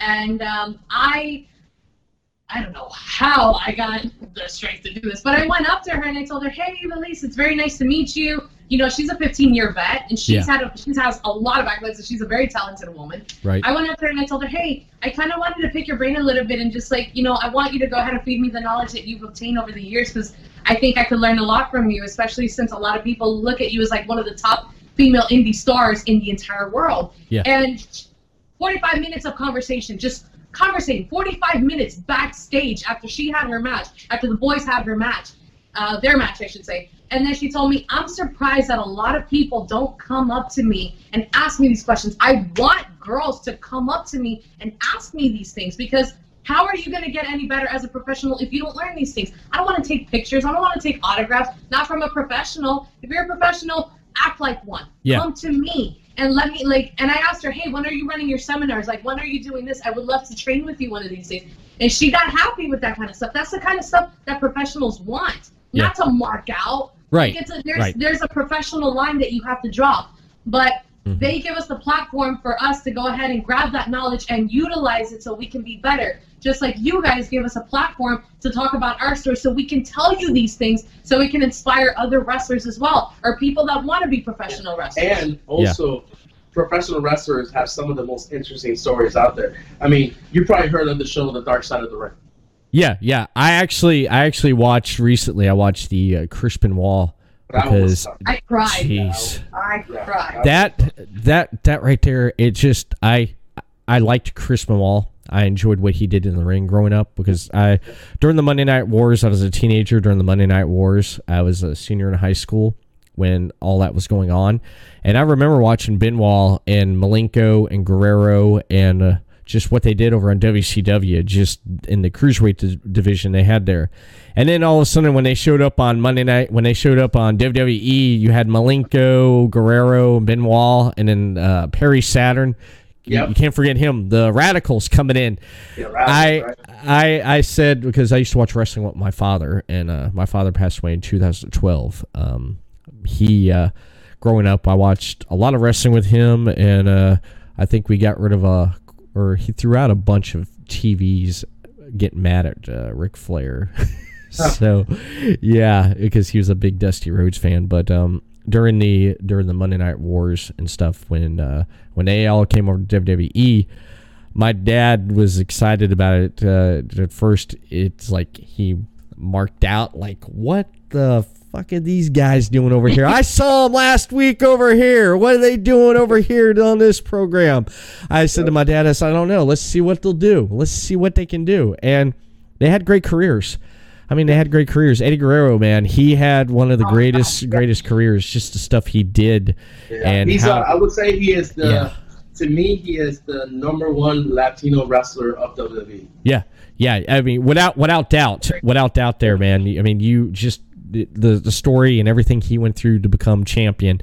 Same thing with Chris Benoit. Chris Benoit wasn't the biggest guy, but the guy had skills. Fought like he was. What? He fought like he was. Yeah, he fought like he was. The guy Chris Benoit had that style too, man. He get in the ring there. Like the intensity you don't see anymore. No, you don't. Have intensity in wrestling that Chris Benoit. That's why everyone liked Chris Benoit, because he wasn't the best talker. Yeah. He wasn't he barely talked, and he talked a little bit, you know. Yeah. You know, he had a moment to talk, but that wasn't. He was just so intense in the ring that that's all his actions spoke, you know. Exactly. And it's sad to see someone like him with such an amazing career go down the way that he did, and in a way, I mean, not in a way, but it completely tainted his legacy, you know. And it did. Us as wrestling fans are in this awkward middle where, like, man, we really appreciate his legacy as a wrestler. Yeah. But can we get over the fact of what happened, you know? Right. And so we're left in this like middle because for a lot of us, Chris Benoit was probably one of our favorite wrestlers. Yeah. And at the same time, this atrocity happened, and we can't help but sympathize. With the situation. So it's a lot of us are still Chris Benoit fans, but we don't even talk about it because it's because of the stigma. It's like taboo. You know? It's taboo. It is. I agree with you right there. It's the way I approach and look at Chris Benoit. It was the tragic of everything that happened, but when I think of Chris Benoit, of course that pops in, but also I look at his work, his matches that he did, and his career, what he did in the ring. I think more of that, but I do keep that in the back of my mind. It's like, wow, that was that. Do you feel like sometimes a little bit guilty watching some of his matches? I was watching an old WCW pay-per-view. Yeah. And not an old WCW pay-per-view. What the hell was I watching? No, I went back and watched ECW One Night Stand. Yeah, 2005, the first one. Benoit was on there. Benoit came out. And for a minute there, I stopped, and I'm like, shit, it's Benoit. But I was like, you know what? I'm watching the pay-per-view. I'm going to watch this. This is part of the pay-per-view. So I sat there and I watched it. I watched this match. And, of course, in the back of my head, I said, damn, what did you do? It kept trying to pop up front there, and I'm like watching this match, and I did think, damn. But as a wrestler, I feel like Chris Benoit is one of the guys that you should study.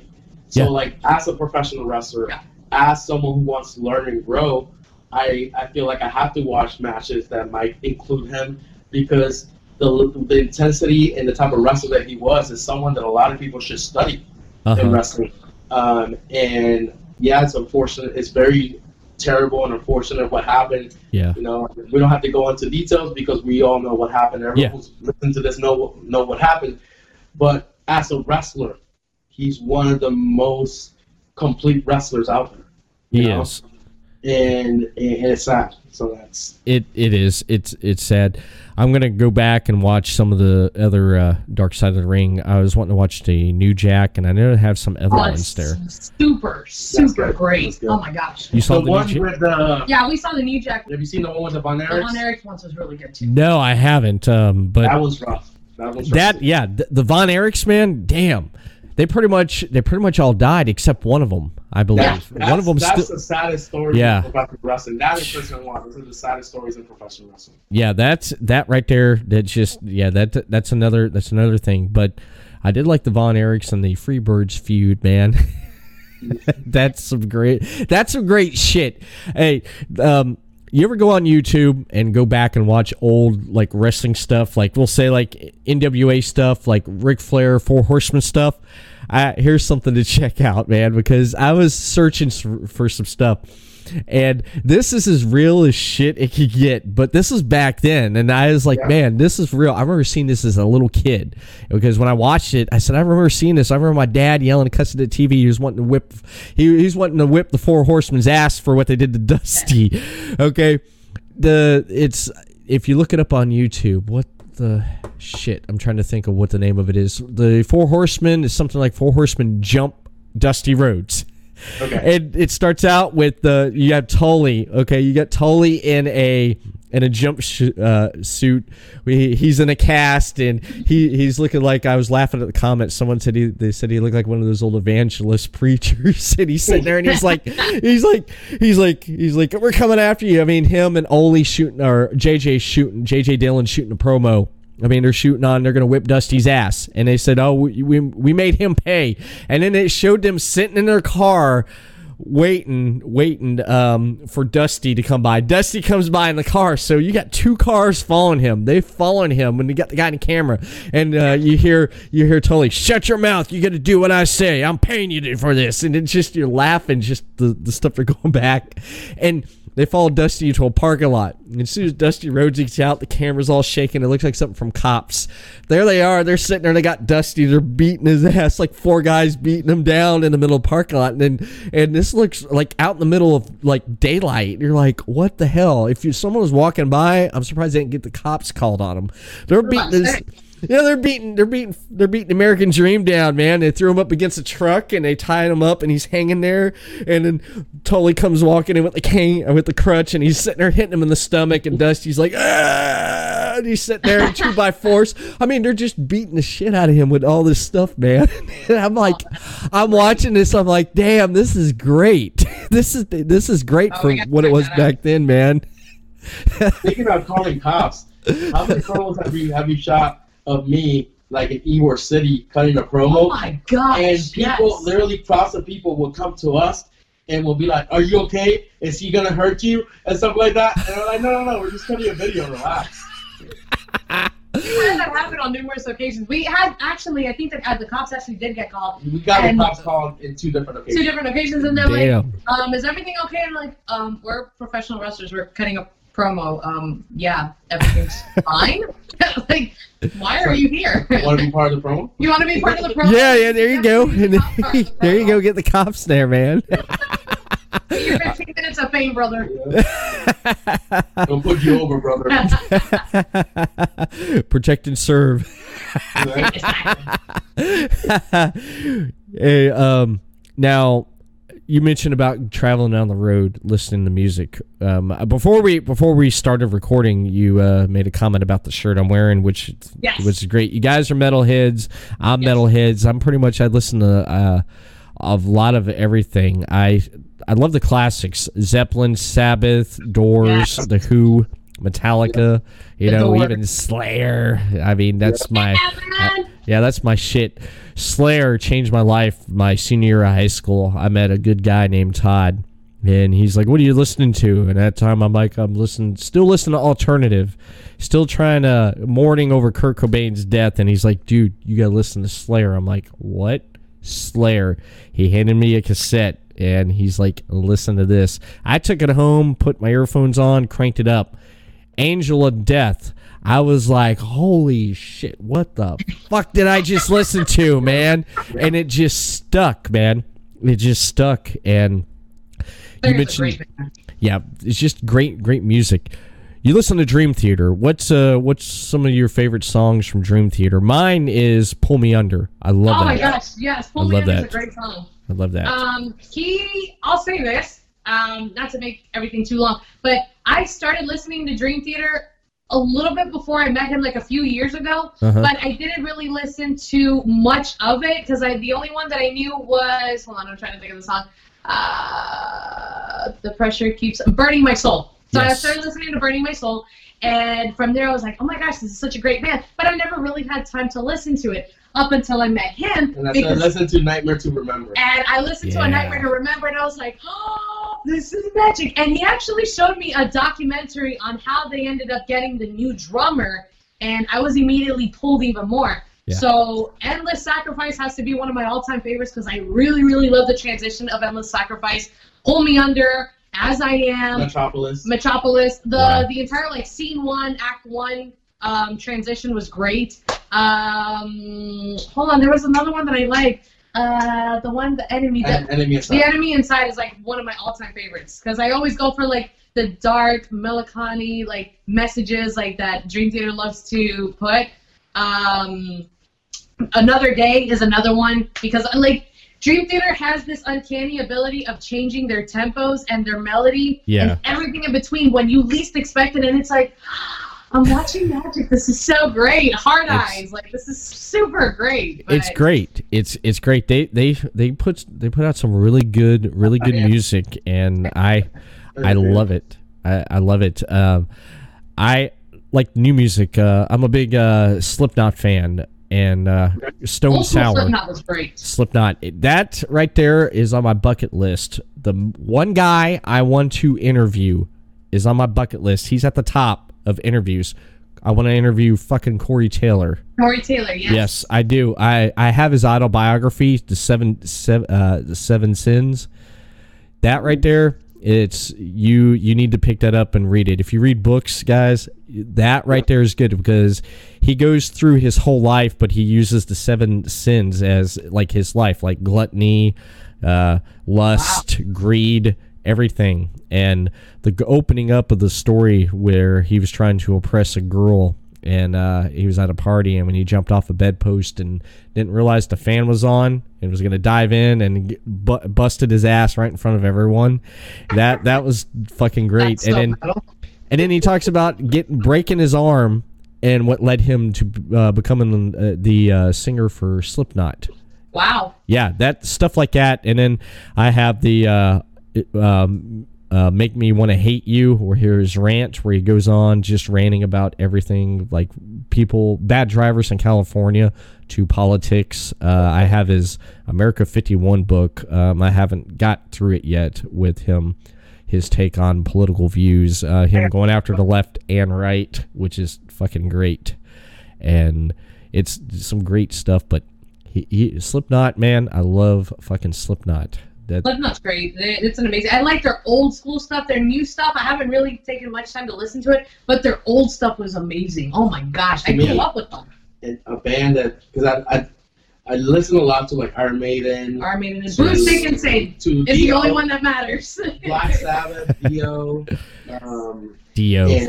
Sabotage, and a lot of that. But one band that, because I don't listen too much to hardcore metal, even though I like it, I can listen to. But one band that I like a lot is Killswitch. Killswitch. Oh God, the fucking Killswitch Engage music. I mean, their new album. God dang, I love the Signal Fires. You have Howard Johnson, and you got 2 singers, and they didn't even have to say introducing on the song because he's still part of that fucking band. And if you saw the video to it, wow, the video, the Signal Fires. Watch the video because you got both singers of Killswitch, and it's got positive reviews. Everyone loved it. They said, why don't these guys both tour together? And in the video, while they're both singing, there's a moment where they both give each other a little fist pump. Oh, that's great. Dude, just fucking killer song, man. I use that song Unleashed. That's literally, that's my intro song. Yeah. I use Unleashed. That's such a good song. I think it's from their new album, right? Yeah. Yeah, I was glad they got their old singer back though, but I like the fact that they still have Howard. Yeah, Howard. I like Howard too. I like what he did when he was with the band, but I also like the fact that they keep that good relationship. No bad blood, no nothing. It's like if Howard came back tomorrow, they would let him come in and do some stuff. You know, that's how it should be. Eddie Van Halen should take note on that. Yeah, I'm still pissed. I like Van Halen, but I'm still pissed what they did with Sammy on his birthday. Oh yeah. That was unfortunate. Jeez. I'm more of a Hager fan than I am of Hager? David Lee Roth. He changed my mind on that so bad because I used to be such a big David Lee Roth, but then I started listening to more to Sammy stuff, and I was like, yeah.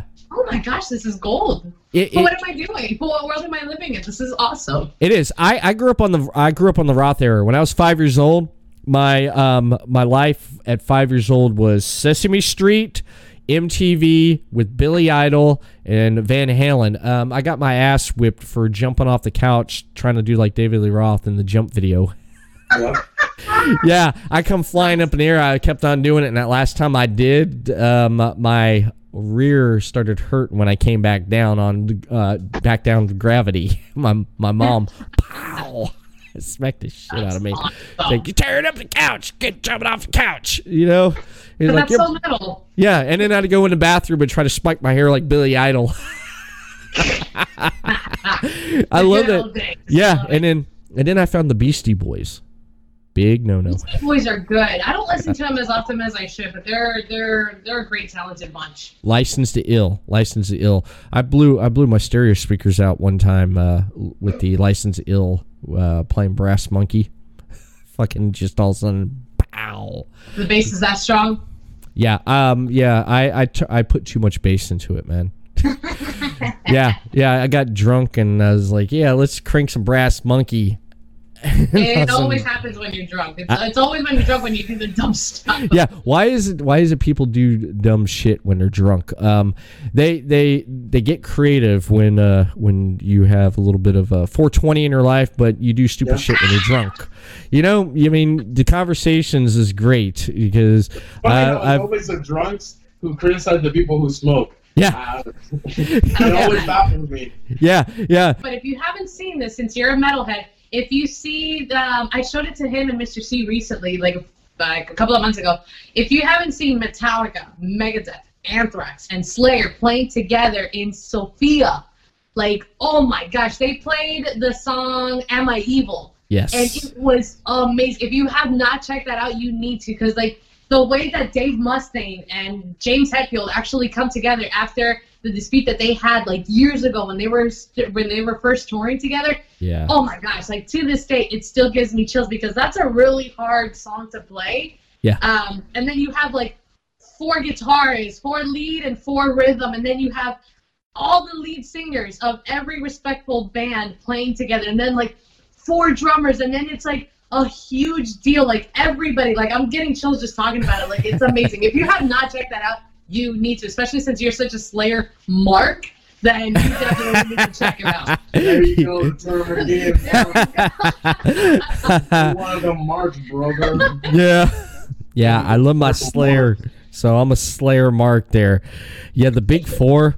God, I love the Big Four there because especially like you said with Dave Mustaine and Metallica, this history. I'm glad they patched that up, and I'm glad Dave Mustaine is doing so much better, man. He was battling throat cancer. God, that's scary shit. When I heard about that, I was like, no, this makes me so sad. Like, my favorite song, at least from Megadeth, it has to be Holy Wars. Like, that song is so freaking awesome. Metallica, I'm a huge Metallica mark, and I've been actually listening to their most recent album, like the new school one, Hardwired to Self-Destruct, I think is the name of the album. That entire album is great. I don't think that there's one song in there that I don't like. But old school Metallica, you cannot beat them, especially when they came out with the Black Album. Yeah. And their I know people that say that Metallica album is not good. It's those people that hold on to nostalgia too much. Yeah. They're just too dumb enough to appreciate anything because they just hold on too much to that nostalgia. Yeah. I'm like, try to appreciate what's going on now. Like, stop. Like, you don't have to listen to Master of Puppets all day. You know, they have other good stuff. Listen to the other good stuff that they have. Fuel, King Nothing, the Memory Remains, which is my all-time favorite. The Memory Remains is my all-time favorite. Yeah. Nothing Else Matters, but that's a really mainstream song, but it's still really good. Like, I could go on for days about Metallica. The way that they came into the scene, starting from a cover band to getting signed, I think, by Century Records, and then moving on forward, it was like, holy smokes. You know a lot more about Metallica than I probably do. That's great. I know my history. Like Metallica, I was telling someone the other day, I remember sophomore year in high school when Load and Reload, people hated it, man. Yep. People hated it. It's a different style. But you know the funny thing is, at that time right there, people hated it. I remember in high school, like, fuck Metallica, they suck now. And then all of a sudden they quit listening to Metallica, and then that's when Pantera's Great Southern Treadkill came out, and so they were blasting that. But now all these years later, the same people I knew back then, I'm like, hey, man, it's like we'd have conversations. It's like, you still listen to Metallica? He's like, yeah, man. He's like, yeah, I listen to Load and Reload, man. I like Feel. I'm like, motherfucker, you told me you didn't like that song back 20 years ago. What the fuck, they man? Didn't like it. They didn't like it back then because it was a cool thing to do. Yeah. It was a trendy thing to do, to not like something, you know? It's like all these people are like, I don't like Nickelback because Nickelback. It's like, bro, you don't like it because nobody else like it. But in the back, in your house, when no one's looking, you're singing Photographs. So shut up. Yeah. Do you do that? No, I don't do that. Okay. Nickelback's first album, I love that. That was good. They had some good songs on there, a good feel to it. It's kind of like Deftones. Deftones' first album, that is pretty damn good, and then their second album was really good. But I mean, just I do like the old material because you can always go back to that and you can jam it out and stuff. And the new material, depending on who it is, I like some things and I may not. It's very it's it variable. depends on who's doing it. Mm-hmm. Metallica did a good job, I think. Yeah, they did a good job in coming out with something new that is actually really good that you can listen to alongside with some of the other stuff, old stuff, that it can be comparable. And the guitars got better. Oh my The guitars got way better too. Rick Rubin, man. The new album. Rick Rubin. I think getting Rick Rubin was the best thing they did. Wouldn't you like to have been in the room in that conversation there when they go to Rick Rubin and it's like, okay, what are we going to do for the sound and everything for this album? And, you know, got Rick Rubin sitting there and he's like, yeah, man, you need to go back to 1984. You need to start playing 1984. I know Lars would probably be like, why we had to go back 1984? It's like, that's where your fan base He's is such at. a great drummer. Oh my God, Lars is amazing. He is. I would have liked to have been in that room for that conversation there. That would have been fucking great. And then, you know, because Rick, I saw a video of Robert Trujillo playing like Spaniard like guitar. Yeah. And Kirk Hammett, like, with his mouth open, like, this guy is shredding more than me. What am I supposed to do with myself? Yeah. There's a rare video. There's a rare video out there you can find on YouTube of Pantera covering a Metallica song, if I can remember which one it is. I think it's the Four Horsemen or Jump in the Fire, or no, Metal Militia. And Phil Almanzo is playing guitar and Dimebag Darrell's singing. Oh. Yeah. Yeah, it's rare. It's an old one, man. It was probably around the time of Virgil Display of Power, in between around there, Cowboys from Hell. But that's something to check out. If I was going to listen to one album for the rest of my life from one of you, each of you guys, what album would that be? From what band? No, what if I recommendation? Let's say I'm on a desert island and both of you give me a CD to listen to. What CD should that be? Your favorite CD? What's that one Dream Theater one? The one that I'm like really really stuck on right now. Thoughts. Train of Thoughts. Train of Thoughts from Dream Theater. That CD was amazing. That entire album was fantastic. Okay. Listen to it all day. If I were to play, because I like listening to Dream Theater because it's one of those bands that has a little bit of everything. Like if you're listening to metal, you know, you're gonna get like a lot of, you know. So Dream Theater does a little bit of everything. So you get that, but you also get a slow pace. You also get this. You also get that. I like either Images and Words or Metropolis 2. Okay. All right. Excellent. I love it. I'm definitely going to have to go back now and listen to those. Thanks for the recommendation. I have to ask you now, because you've been asking us a lot of questions. Would you consider Disturbed to be a great band? And if you answer improperly, I might have to clothesline you. You can't. We're social distancing right now. We're social distancing. Do I consider Disturbed a great band? 1999, when I was listening to new music, I've been listening to them since 1999. Yeah, they're a great band. I enjoy them. Honestly, I enjoy them. I'm trying to get used to their new stuff. It's taking a little bit while, but when they came out, they came out swinging. Oh God, yeah. Like that was it. Everybody thought they were gonna take over. Stricken, Stupefied, Down with the Sickness. You have like all these great songs. That's like yes. But after a few years, they couldn't keep that consistency. That was the only problem. Yeah, they just what it is. Someone compared them to how they progressed with their music to Queensryche. Queensryche. Okay. Yeah, if you look at their second album, Believe, that's almost like a progression of how Queensryche.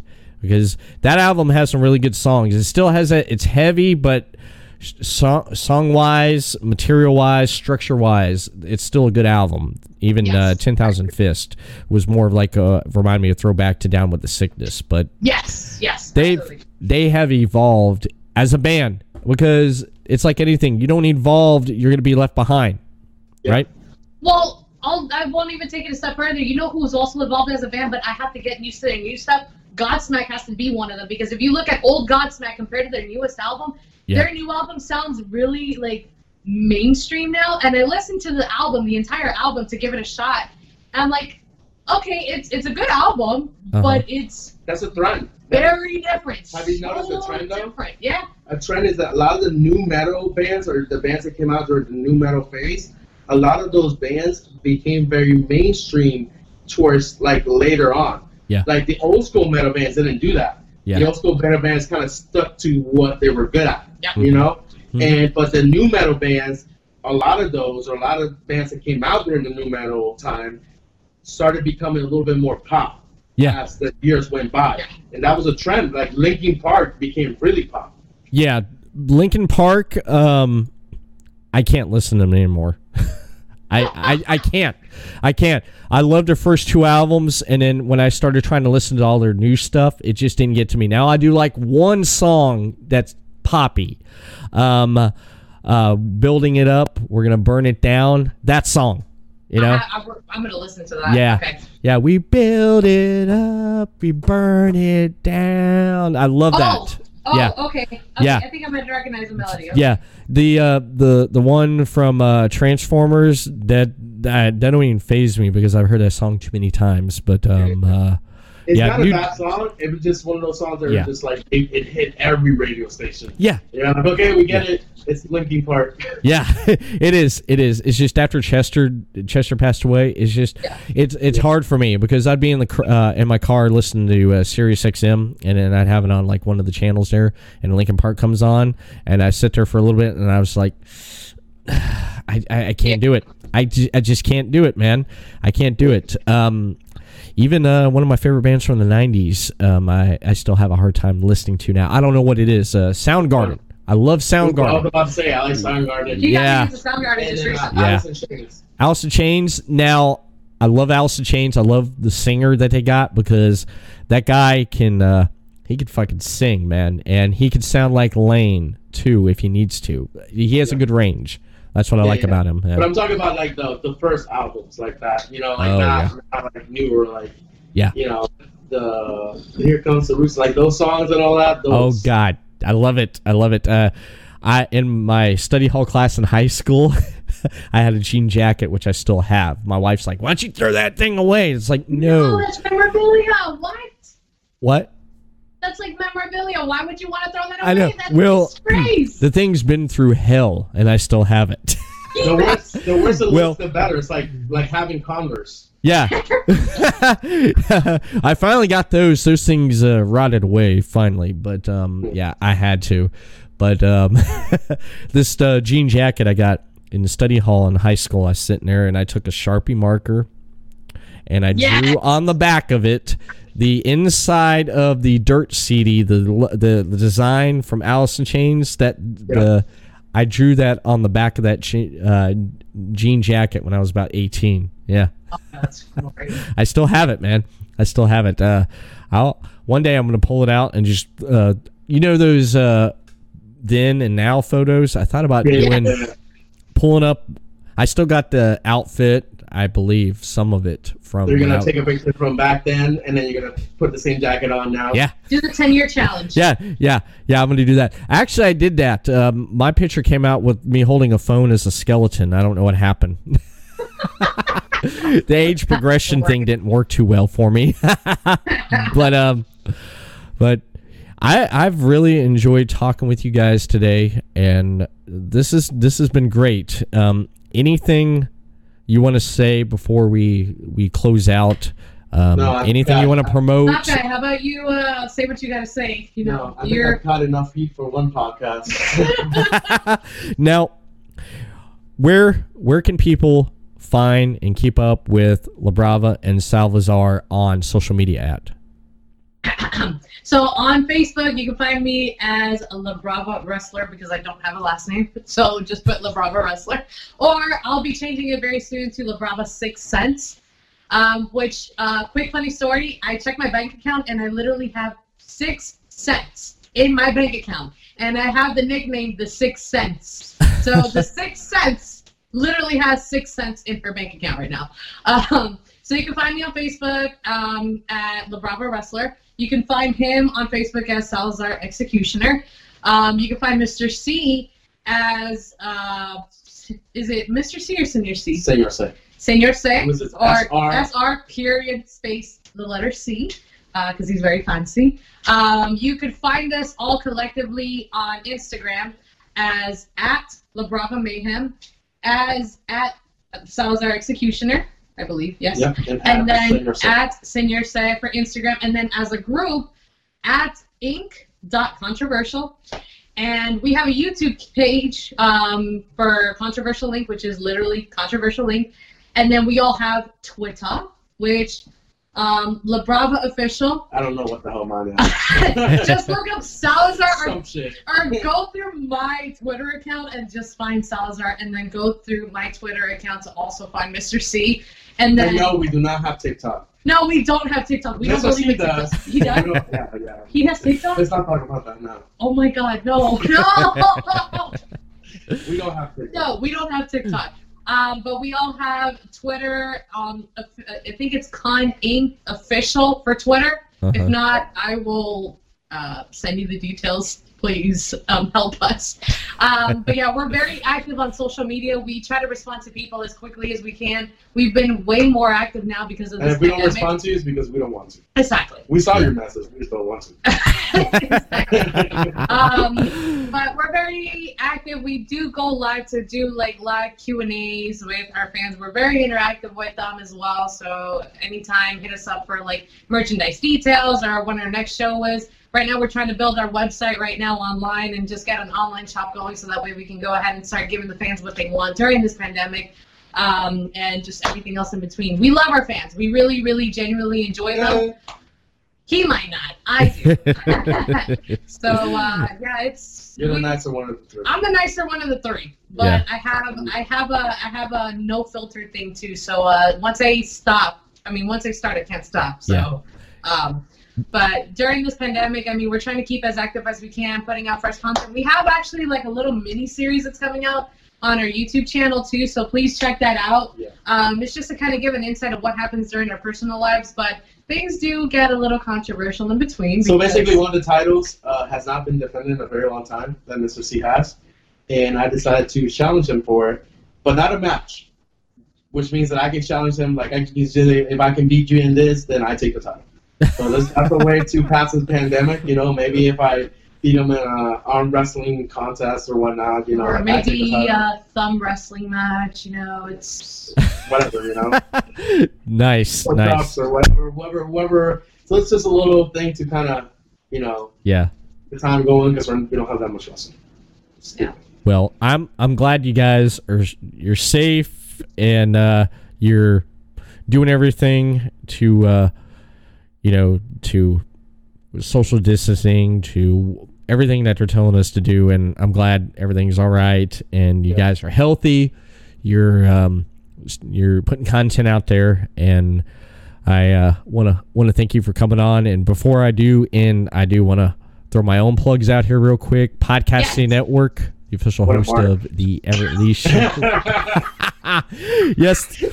Yes, I got a mark out on my social media right here, brother.